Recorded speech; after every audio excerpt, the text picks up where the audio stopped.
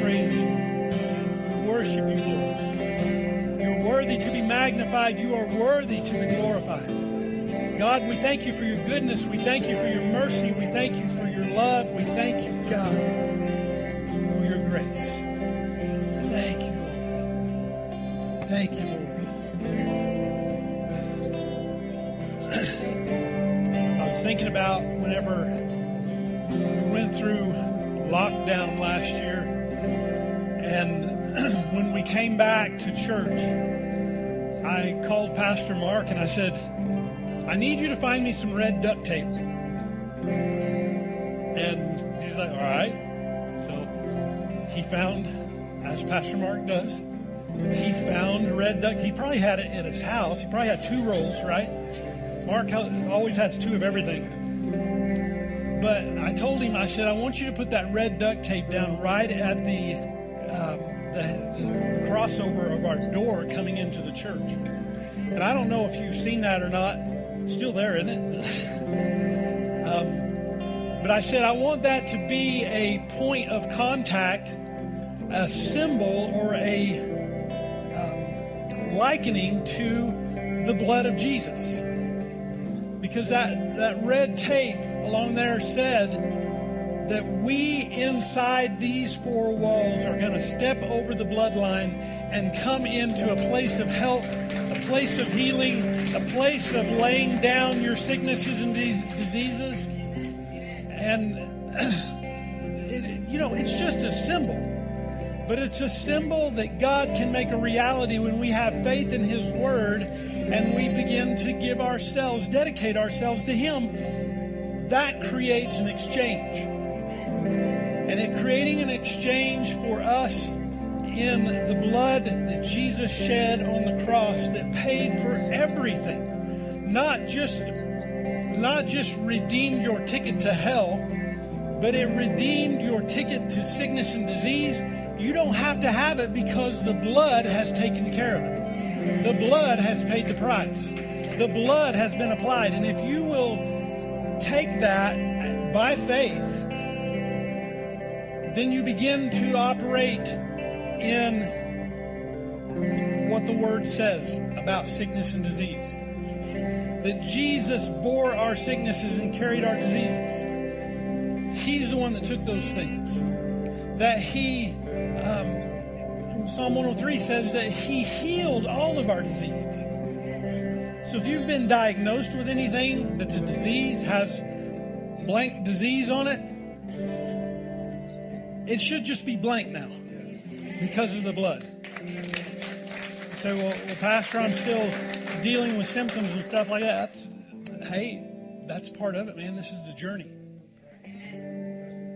It's part of the journey.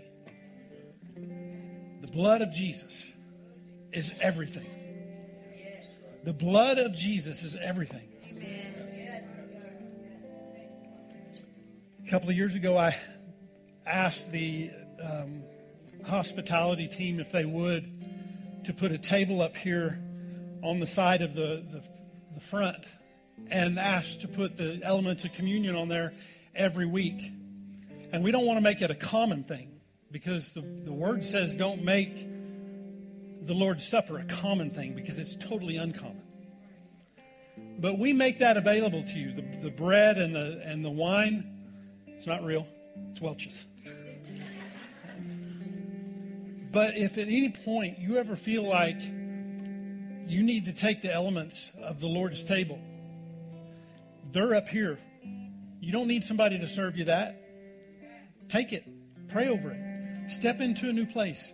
Because that right there is a place of the blood manifest on the inside of you. The blood of Jesus manifests on the inside of you. So if you've had a terrible week, if you've stepped over into a place of sin and you know it, even though you repented, it's good to come and take the elements and just ratify. Jesus said He ratified that. He made it done. Jesus is a one and done kind of guy. He's a once and for all done kind of guy. That's Jesus. We're in a time that fear is bigger than anything. but the blood is bigger. The blood is more. The blood paid the price. Jesus' blood is everything. Amen. Let me pray over you. Heavenly Father, I thank you so much for this day, and I thank you, God, that today and every day is a place where we can come before you and to step through heaven's door and obtain everything that heaven has to offer that was manifest through Jesus. And we get to experience heaven on earth. I thank you today, God, that every person under the sound of my voice, whether they're here in person or whether they're joining by live stream or podcast later on in the week, whatever the case may be, right now in this moment, wherever you're at, God, touch your people. Touch them. Manifest the healing of all diseases. Father, let us walk in a season of miracles, always giving you praise, glory, and honor. In the name of the great Son of God, Jesus Christ. Amen. Amen. Wow. You received that this morning? Good stuff. All right. I'll go ahead and say hello to somebody, maybe around you. Maybe kiss them on the cheek and see what that's like.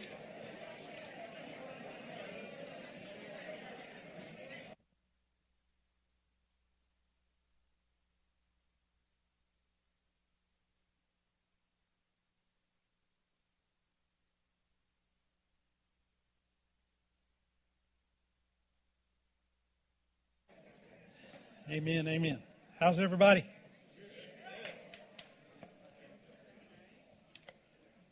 All right, all right. Yeah, that's perfect. Thank you. All right, how's everybody doing today? It's good to see you guys. Good to be in Northern Colorado Cowboy Church, right? It's good to be here. It's good to have you.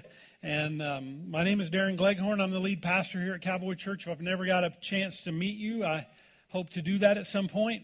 And I just want to welcome our Facebook Live and our N3C.TV platform live. I just thank God for you guys.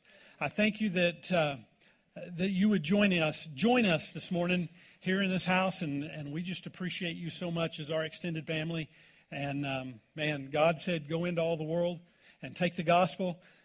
I believe this is the perfect place we can do that. So thank you for joining us online today. We love you guys and wish you could be here. Amen. So we started a little deal last week. I started talking about Hanukkah, the holiday of Hanukkah, and what it means from a culture point of view. Because this holiday, this Jewish holiday called Hanukkah, was never written into the Bible as a have to, that we have to do that, or that it would be a statute or a law that we would have to celebrate that. And many people don't, especially American Christians, because that is the Jewish holiday, right? You see that, everybody's trying to include everybody else during this season. Some people are Christmas tree people, some people are Hanukkah people, some people are both kind of people. And some people just don't give a crap, and so all of big corporations and stuff, they put their commercials out, all these supermarkets and stuff like that, and they include everybody, and so because they want to not rock the boat.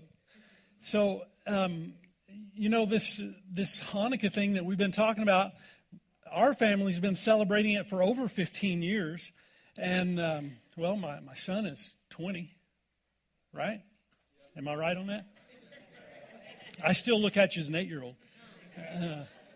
But, from his second birthday or second year in the world, we've been celebrating Hanukkah. And so when I found out the meaning behind it, it really weighed on me, this is something that we would like to do. So I've been talking about it. I talk about it most every year at this time.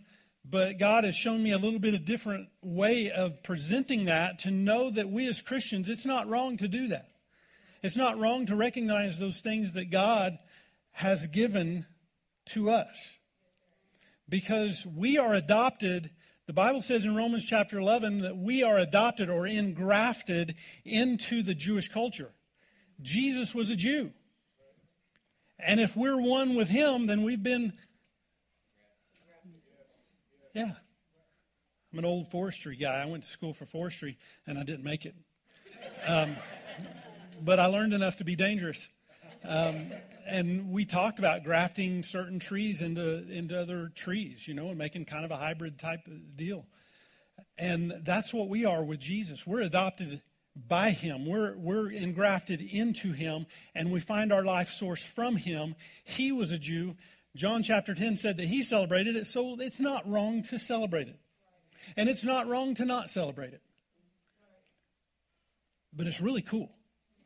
And my kids always thought so, because I think Kirsty told me last week, I said 8 presents a night. Wow, sorry.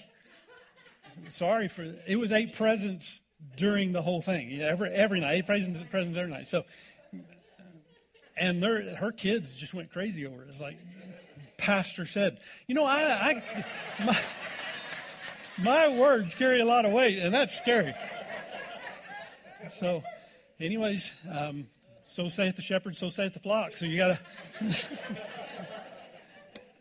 Anyways, so I want to kind of just start out where I started out last week, and I'm going to do a little bit of review, because I know there may be some people joining us in person or online that don't have a clue to come here from Sikkim about what I've been talking about. So if you have your Bibles, if you would go over to Malachi chapter 4. Malachi chapter 4. And this is where we started out last week. And here in the book of Malachi, Malachi is the very last book of the Old Testament, right before you go into Matthew or the Gospels in the New Testament.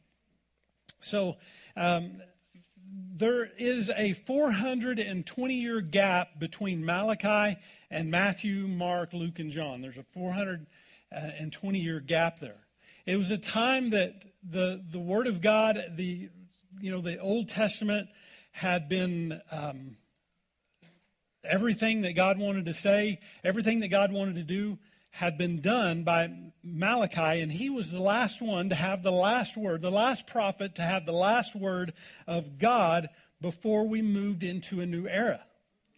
And in between that, basically what happened is time went beyond the door of the Old Testament and entered into this hallway.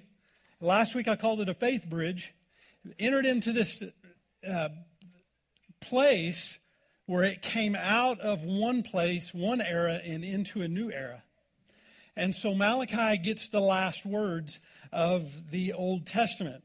And, during that time of the Old Testament, God spoke through the kings, through the priests, and through the prophets.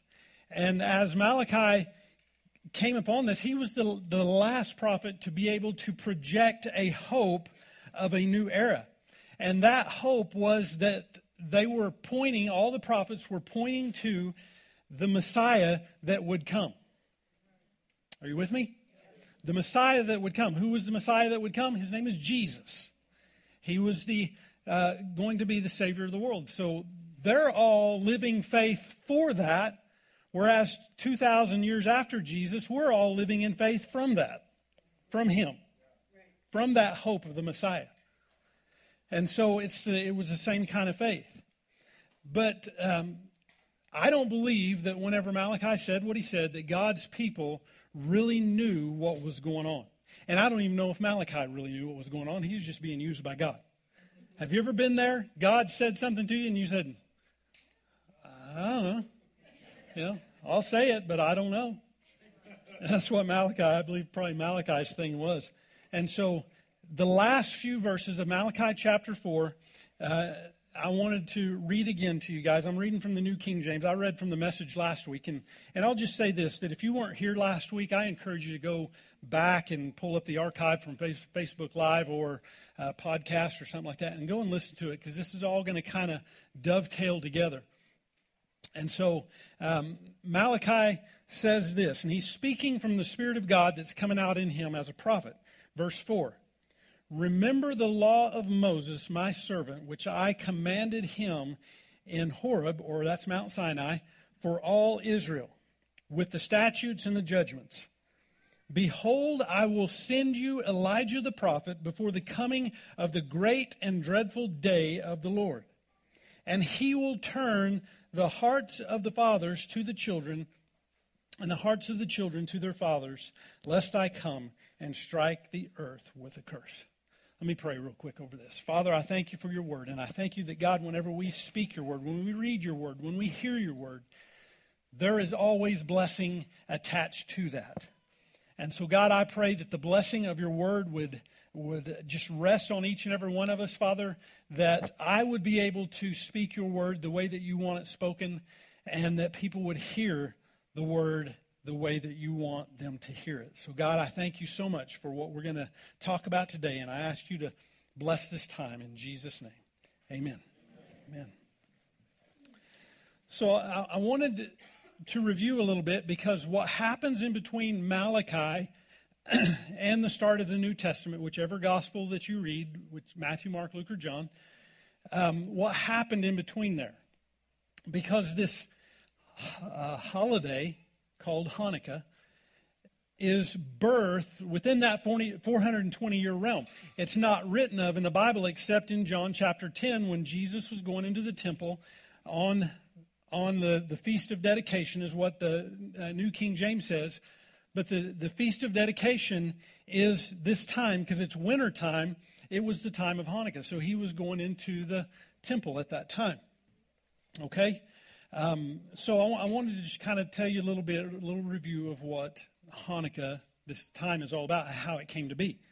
So God's people, after Malachi spoke these things, God's people didn't know what was ahead of them. They were just going about their routine. They were going about their normal. It's a big word that we use today, right? You know, this whole virus upset our normal. The political piece that goes along with that upset our normal. The cultural rhythm upset our normal. And from the very beginning, we've said, will we ever get back to normal? I don't know. I know a lot of things, but that I don't know. And I've only been wrong once in my life. And the people didn't know. I got to get on with this thing.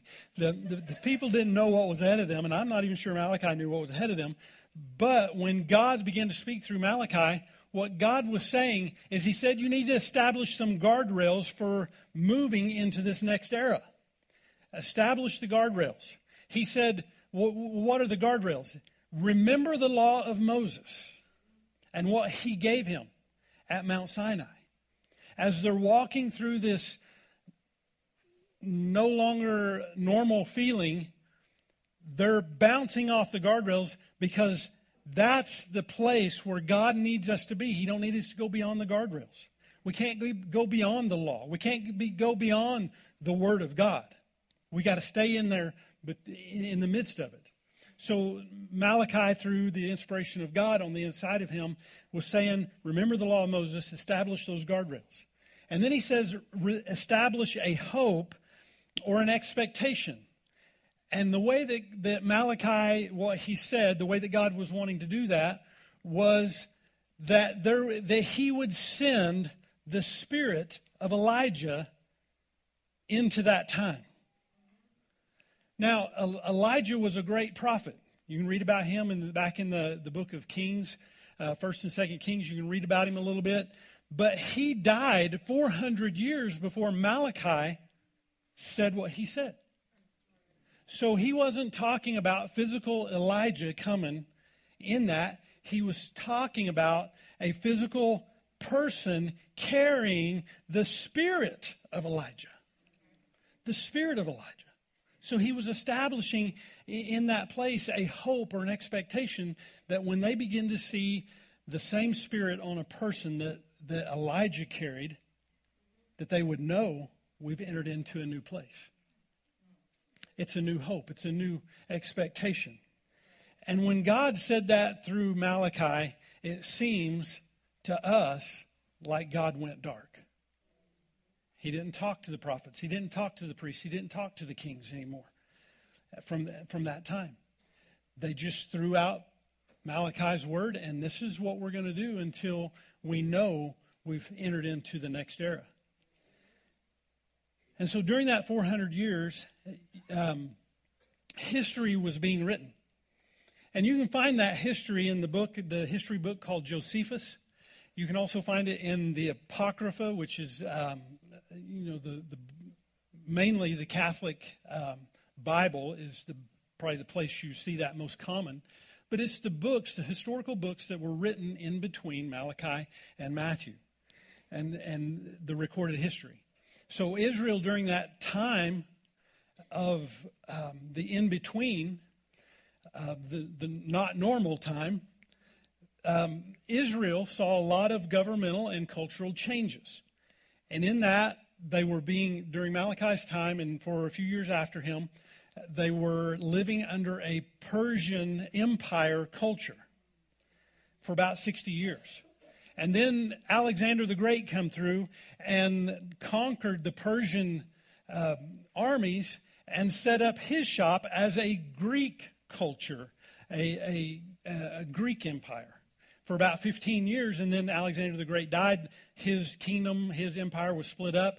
And the Egyptian empire took over Israel during that time. Now, when you look at Persia, Egypt, and Greece through Alexander the Great, they did not mind, even though they wanted to change culture into a Greek culture from there, it really was a thing that they were tolerant. Those governments were tolerant of the Jews and their culture and their religion. They let them do what they do. And then there came another empire moving in. It was called the Seleucid Empire, which was the Syrian Empire. And it was led by a ruler named Antiochus. And Antiochus was a strange fella, as he wanted to be equal with the Greek gods of the world.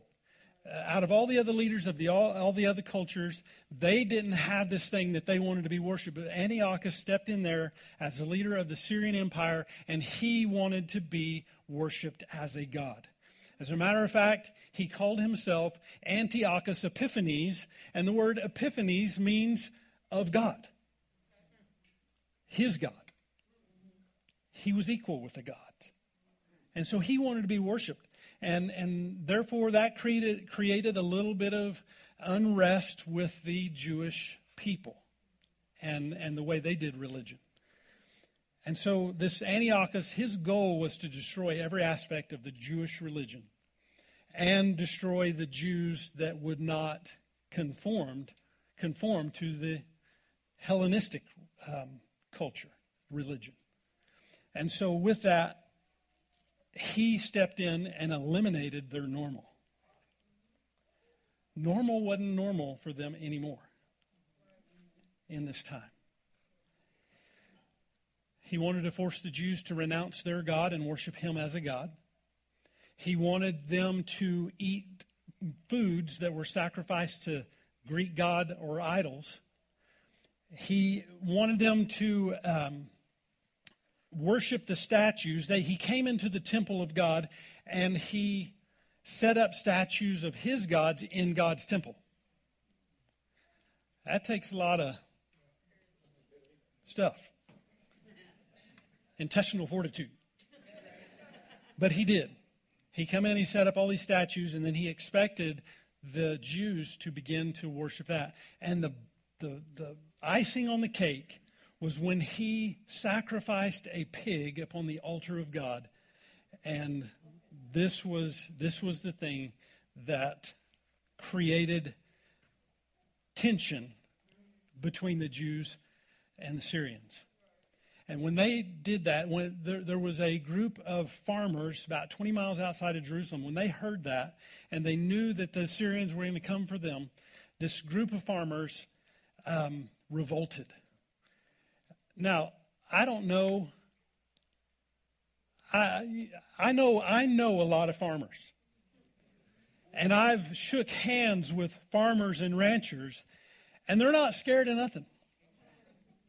They're callous. They know what work is. They know what the bottom line is. And this small group of Jewish farmers revolted against the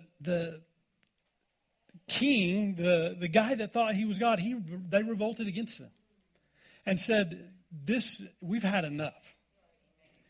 And this group of farmers, they were called the Maccabees, and they began to revolt. And for 3 years, they entered into guerrilla warfare with the Syrian army. And this small group of farmers turned warriors began to defeat the tens of thousands of Syrian armies and their generals. They began to, over the next 3 years, begin to win battle after battle. And so they faced impossible odds, and they won battles against Syria and their greatest generals, and were so dominant that Syria decided, you know what, we're out. And they pulled out and left all of the power and authority back into these Jewish men's hands. So they moved, these Maccabees, they heard what had happened to the temple of God, and so they moved into Jerusalem. When they came to the temple, they began to weep over what God's house looked like after the Syrians had been there. They throw out the idols, they begin to clean, they begin to venture into God's temple and get it back up into working order again. And as they did, the first and foremost thing they needed to do was restore light to the inside, because the way that there's no windows in the temple. There's no windows there.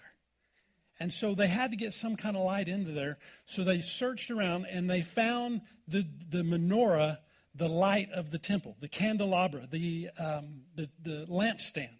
And it looks something like this. This has 9 branches. The one in the temple had 7.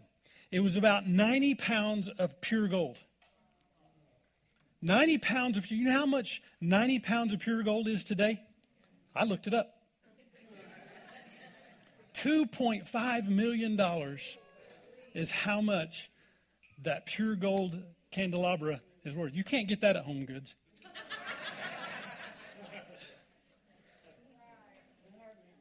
You can get a lot of things at Home Goods, but you can't get that.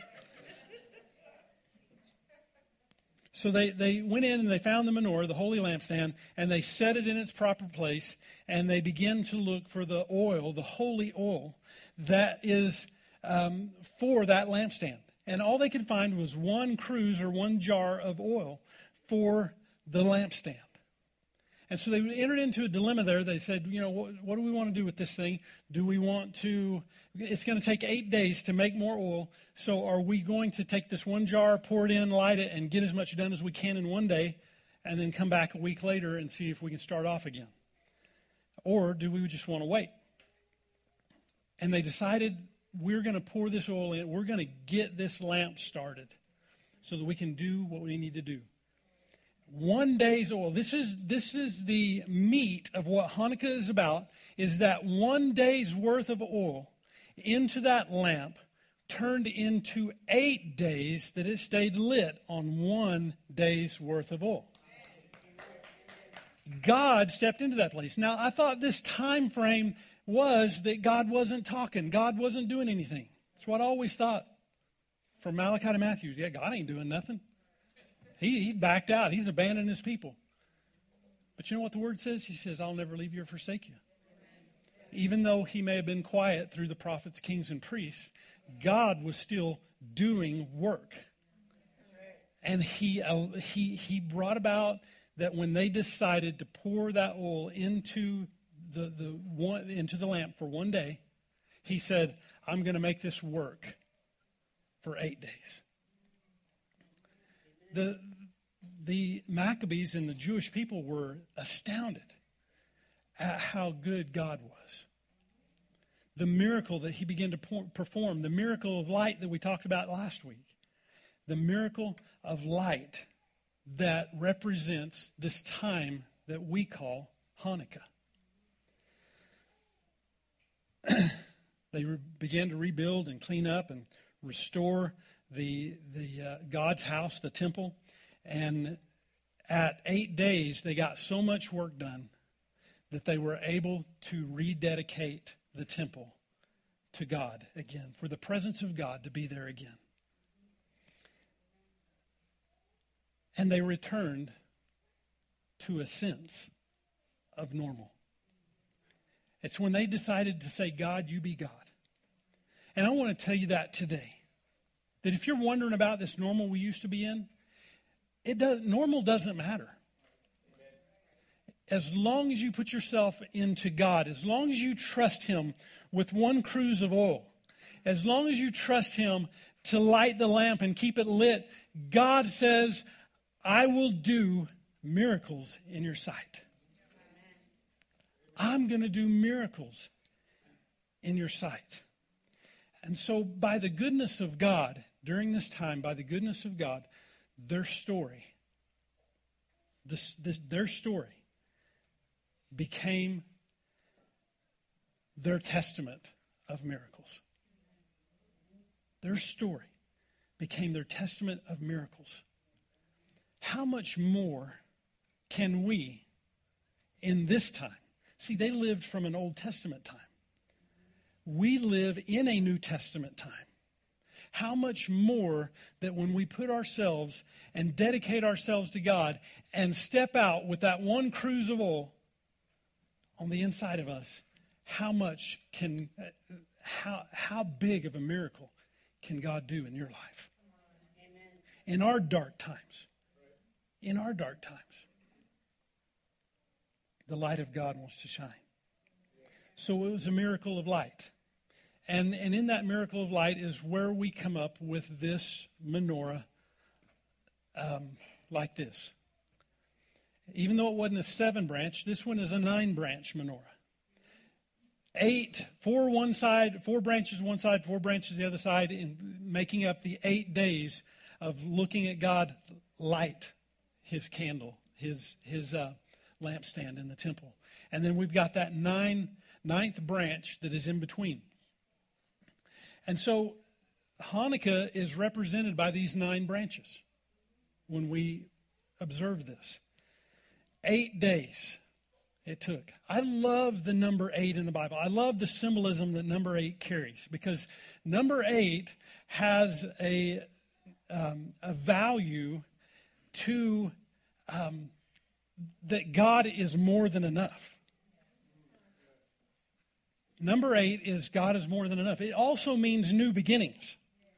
So as these people, as the Israelites are lighting this lamp and symbolizing at Hanukkah, this Hanukkah, they're saying, we are celebrating a new beginning, leaving the old era behind and stepping into the new era. Stepping into this place called Jesus. See, there's one more branch that's on there, and it's a little bit higher, it's a little bit more elevated, and it's called the Shamash. And the Shamash means a servant or a helper. In tradition during Hanukkah, it is the center or that Shamash that is used to light the rest of the lamp. It's serving that light to the other branches. It's serving that light. It is a servant or it's a helper. So if you would go over to John chapter 1. John chapter 1. This is the John, the apostle John, the disciple of Jesus. He later says, kind of patting himself on the back, not in pride, but he says, I'm the disciple that Jesus loved. Forget it, you other 11, I'm the one that he loved. And so the writer, John, here is writing this, moving into this new era. This is his place of writing the gospel that began to enter into the New Testament. And so I believe, personally, me, Darin Gleghorn, I believe that the cornerstone of Christianity is this book. I mean, Jesus is our cornerstone, but listen to hear what John says about Jesus, the cornerstone, because the Word of God is the cornerstone. But listen here how he says this as John sets up the beginning of the new era. He says this in John chapter 1, verse 1. It says, even though this... I'm reading my notes. I'm not... John 1:1 says, in the beginning was the Word, and the Word was with God, and the Word was God. You see that? The Word was God. He was in the beginning with God. He, the Word. He's talking about the Word. So who is the Word? Jesus is the Word. Okay? He was in the beginning with God. Verse 3, all things were made through him, and without him nothing was made that was made. In him, the Word, or Jesus, was life, and the life was the light of men. And the light shines in the darkness, and the darkness did not comprehend. So, even though this, what I just read, just John chapter 1, verse 1 through 5, even though it is not about Hanukkah, you can take this Hanukkah story and lay it on that as a template of what he's saying in John chapter 1. You can put it on there as a template. It's 150 years. Up to this point, there's been about 150 years of them celebrating Hanukkah before John is written. This book of John is written. So the Word is Jesus, and verses 4 and 5 says that in him was life, and life was the light of men. And the light shines in the darkness, and the darkness did not comprehend it. The word comprehend there is the word that means to overcome. See, darkness cannot overcome light. It never can. You can't turn darkness on. You can only turn light off, right? But when you turn light on, the darkness leaves the room. We could cut the lights off and cover the windows and everything like that, and well, most of the windows are covered, but darken the exit signs. We did that one time and got in trouble. we was trying to do something great, and did you know you can't cover those things? Yeah, we got in trouble for that. But you can turn it pitch black in here and set loose a lightning bug, is what we call them in Oklahoma, a light bug, and let him fly around the room, and he's going to be seen because when he lights his little butt up, darkness goes, right?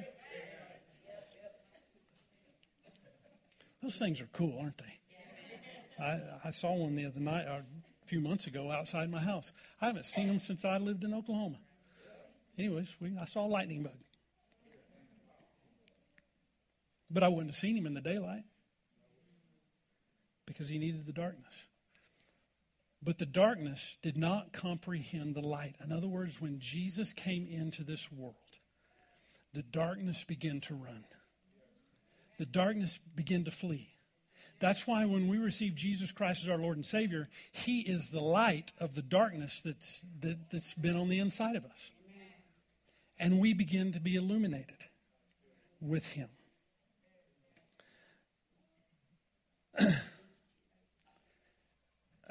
Let's go ahead and read verse 6. It says, there was a man sent from God whose name was John. This man came for a witness, to bear witness of the light that that all through him, John, might believe.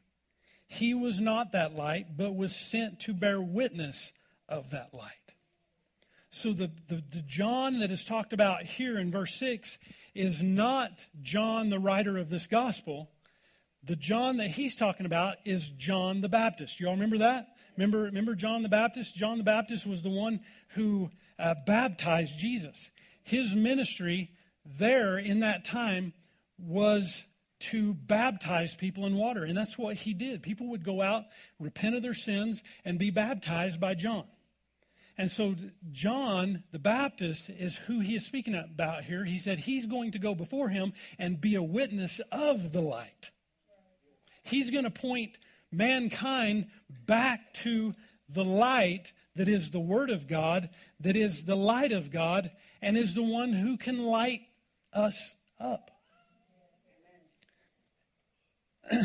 And so when you look at John the Baptist, when you look at his life and you read about him, and you don't have to go here, but over in Luke chapter 1, an angel of the Lord told John the Baptist's dad before John was conceived, this angel of the Lord told Zacharias, he said, he is going to carry the spirit of Elijah. John the Baptist is going to carry the spirit of Elijah. And he said he's going to return the hearts of the fathers to the sons, to his children. Jesus, in Matthew chapters 11 and 17, Jesus spoke of John the Baptist. John was his cousin. 6 months older than Jesus. He was Jesus' cousin. But Jesus called John the Baptist out of his own mouth that he was the Elijah of their time. He carried the spirit of Elijah. What did Malachi say? He said that before the great and dreadful day of the Lord, he's going to send the spirit of Elijah to return the hearts of the fathers to the sons and the hearts of the sons to the fathers. John the Baptist was who Malachi was talking about. He was the one releasing the new era into this world and recognizing Jesus as the light. You got that? That's good stuff. Look at verse 9. That was the true light which gives light to every man coming into the world. The true light was Jesus. The true light was the Word of God that Jesus was. He is the Word of God. And He is the light. And He is the one that brings, because of who He is and what He has done by going to the cross, has released His light to light every person up. I mean, even if you're not a God follower, Jesus has paid the price for your light.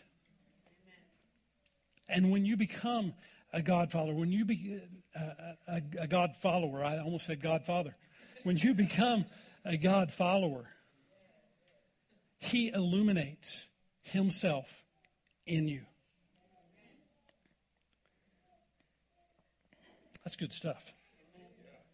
Jesus is the Shamash. Jesus is the servant that lights the other candles.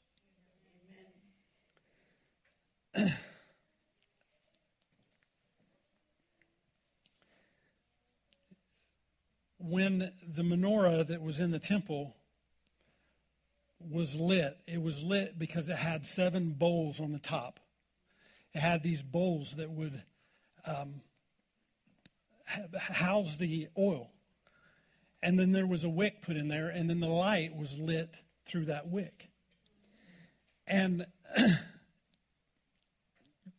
growing up, I say growing up, becoming a minister, when I knew that I was going to be a minister, I knew that I was called to ministry, I had witnessed a lot of the church ways that preachers would give the invitation. You know what the invitation is? It's at the end of the service where you say, if you want to make a decision to make Jesus Christ Lord of your life, pray this prayer, walk this aisle, raise your hand, however people want to do it. But there was something that I heard more times than not, is that a person, when they give the invitation to receive Jesus, they would say, there is a God-shaped hole in your heart. You ever heard that? There's a God-shaped hole in your heart that only God can fill. Anything else, addiction to alcohol, drugs, pornography, sex, whatever the case may be, you can try to fit that in that hole, but that hole won't be filled with anything else but God. There's a God-shaped hole in your heart. What I am seeing is there's not a God-shaped hole in your heart. There is a bowl in your soul. And that bowl holds the oil that begins to light your way as a follower of Jesus. Amen? So there's not a God-shaped hole in your heart. There's a bowl in your soul. You won't forget that, will you?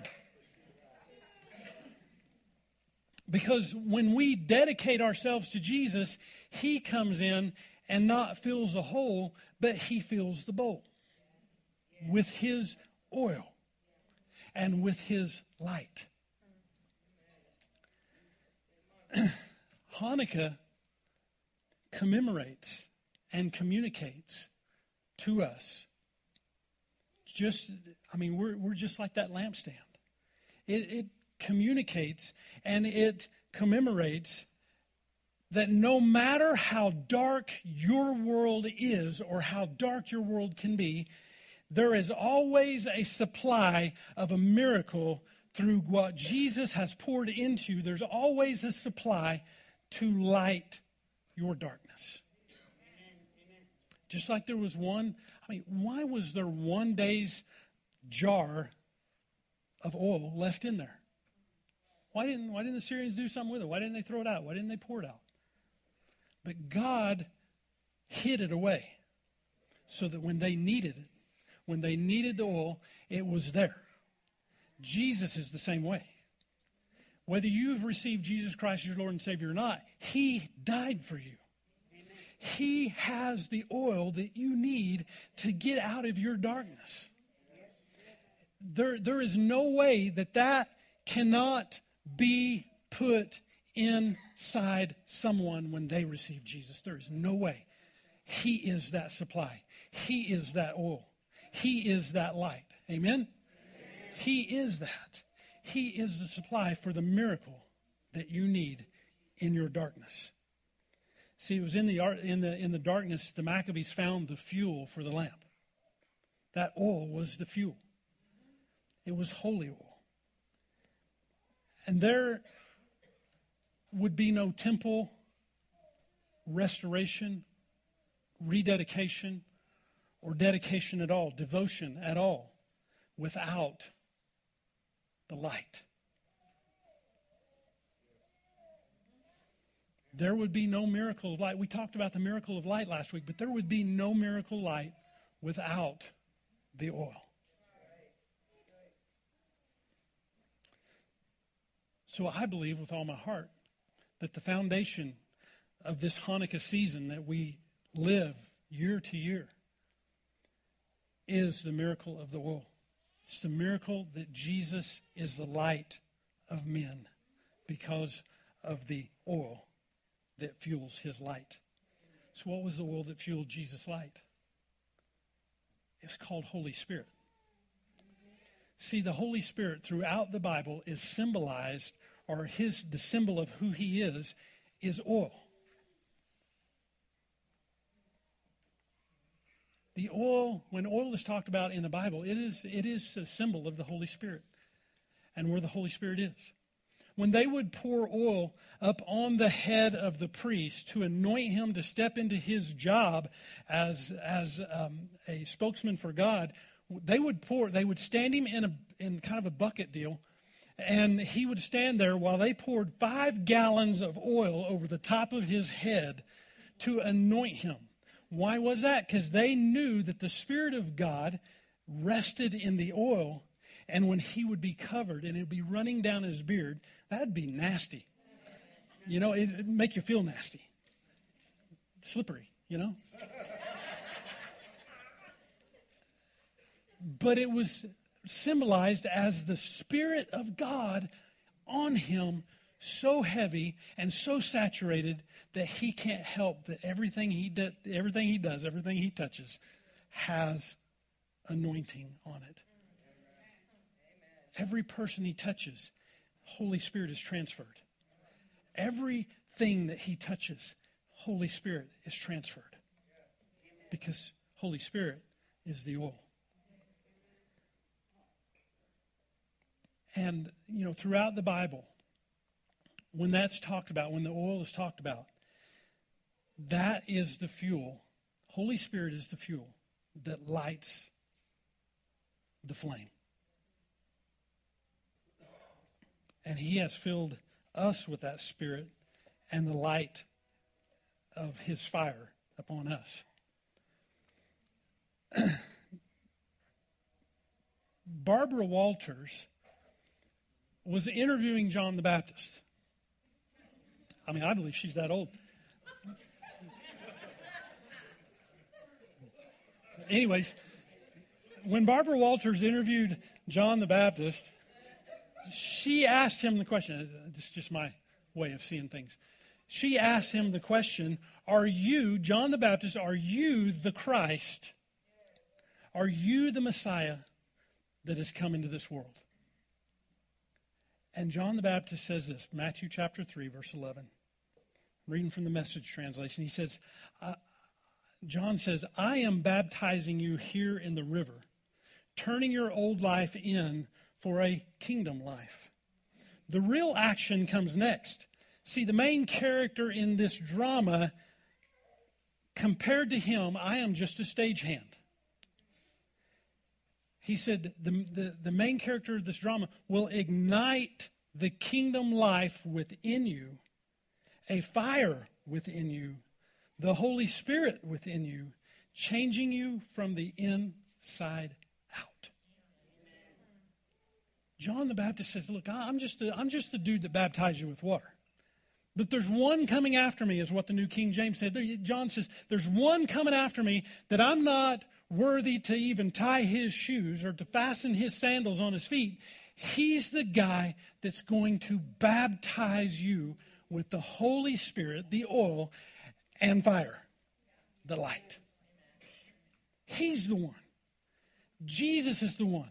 He's the servant candle. He is the shamash. He is the one that is going to put it on you. He's the one that's going to get you lit.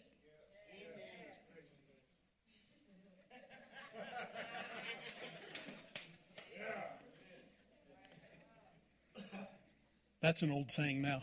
That's just for us old people that think we know. Got to get lit.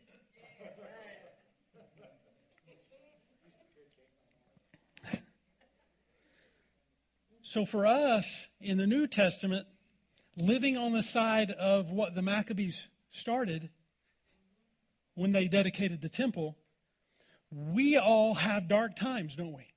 We go through dark times. If you've just come out of a dark time, or you're in a dark time, or you're preparing to go into a dark time, we got to understand that Jesus is the one. Jesus is the light. Jesus is the one that's able to baptize us with Holy Spirit and fire. And you know what? So many times we've looked at that as three different baptisms. Baptized with water, baptized with Holy Spirit, and baptized with fire. But it's not. It's one.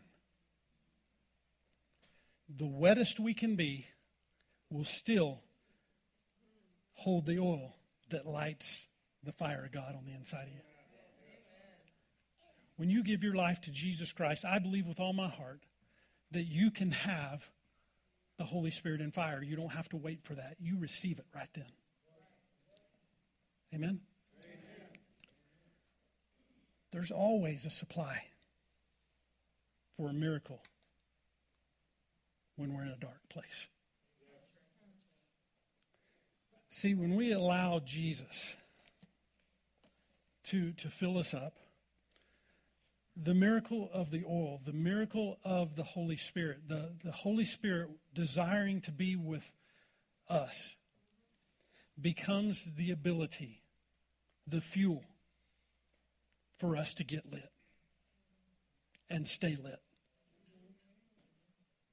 Even when we walk into a dark place, even when we go through the valley of the shadow of death, we don't have to fear.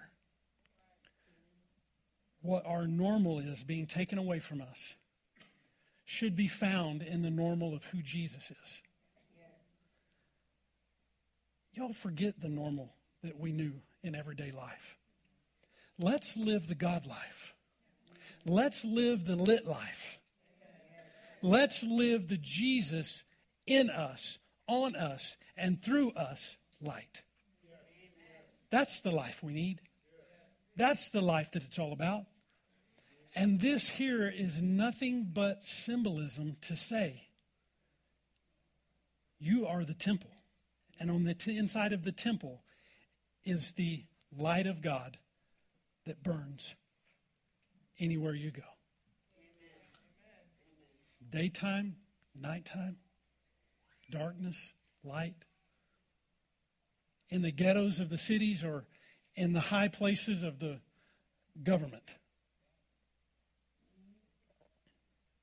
Jesus has given us his fuel, the Holy Spirit.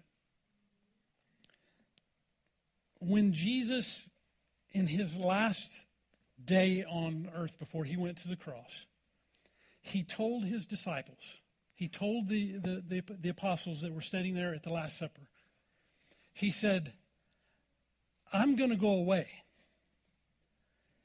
If I don't go away, I can't give you the other helper. I can't give you the comforter. I can't give you what you need to make it through dark times unless I go away. I have to go to the cross, because if I don't go to the cross, I can't release this Holy Spirit that's been bringing light to my body. I can't release him into the earth, because Jesus was called the Shamash, the servant, the helper. He said, I have to release another helper to you. And when you receive that helper, he will bring the fuel to light the light in your world. He needed to go to the cross to get us the fuel that we need to become the life of the light of mankind and this world. And who would do that for us? Who would do that for us? When we look at this thing and the light and all this represents, his name is Jesus, the light of the world. And he said, I go away so that you can be the light of the world. If you've made Jesus Christ the Lord of your life, you are the light of the world. If you've never made Jesus the Lord of your life, he wants to bring you out of darkness and into the marvelous light of who he is. He is the Word of God. And he wants relationship with you. He's got a cruse of oil that he wants to pour in you. But it can only be poured in when we allow the bowl in our soul to be exposed to him to pour that fuel and to set you on fire. Amen? Maybe you're sitting here today and you say, yeah, I've asked Jesus Christ to be the Lord of my life, but I'm not feeling like I've been in the place where I need to be light, for God to legitimately see me as light. And I need to get back right with him. I'll just say this. Jesus is your light, and he has never left you, and he has never forsaken you. You may have let your light dwindle, but he wants to trim your wick back so that you can begin to burn with passion again. To be confident that Jesus is Lord in your life. To be confident that he's greater than what's going on in our culture, in our world, in our society today. He wants to be greater in your life. So if you've kind of stepped away from the things of God, all you got to do is say, Jesus, I'm sorry. I repent, and I want you to relight me. I want you to trim me back so that I can flourish again with light. If you've never asked Jesus to be the Lord of your life, just open yourself up to Him and let Him pour into you His salvation, His Holy Spirit, and His fire. Let me pray for you. Heavenly Father, thank you so much for this time. Thank you for your word. I thank you for Jesus, who is the Word of God. And I ask you, Lord,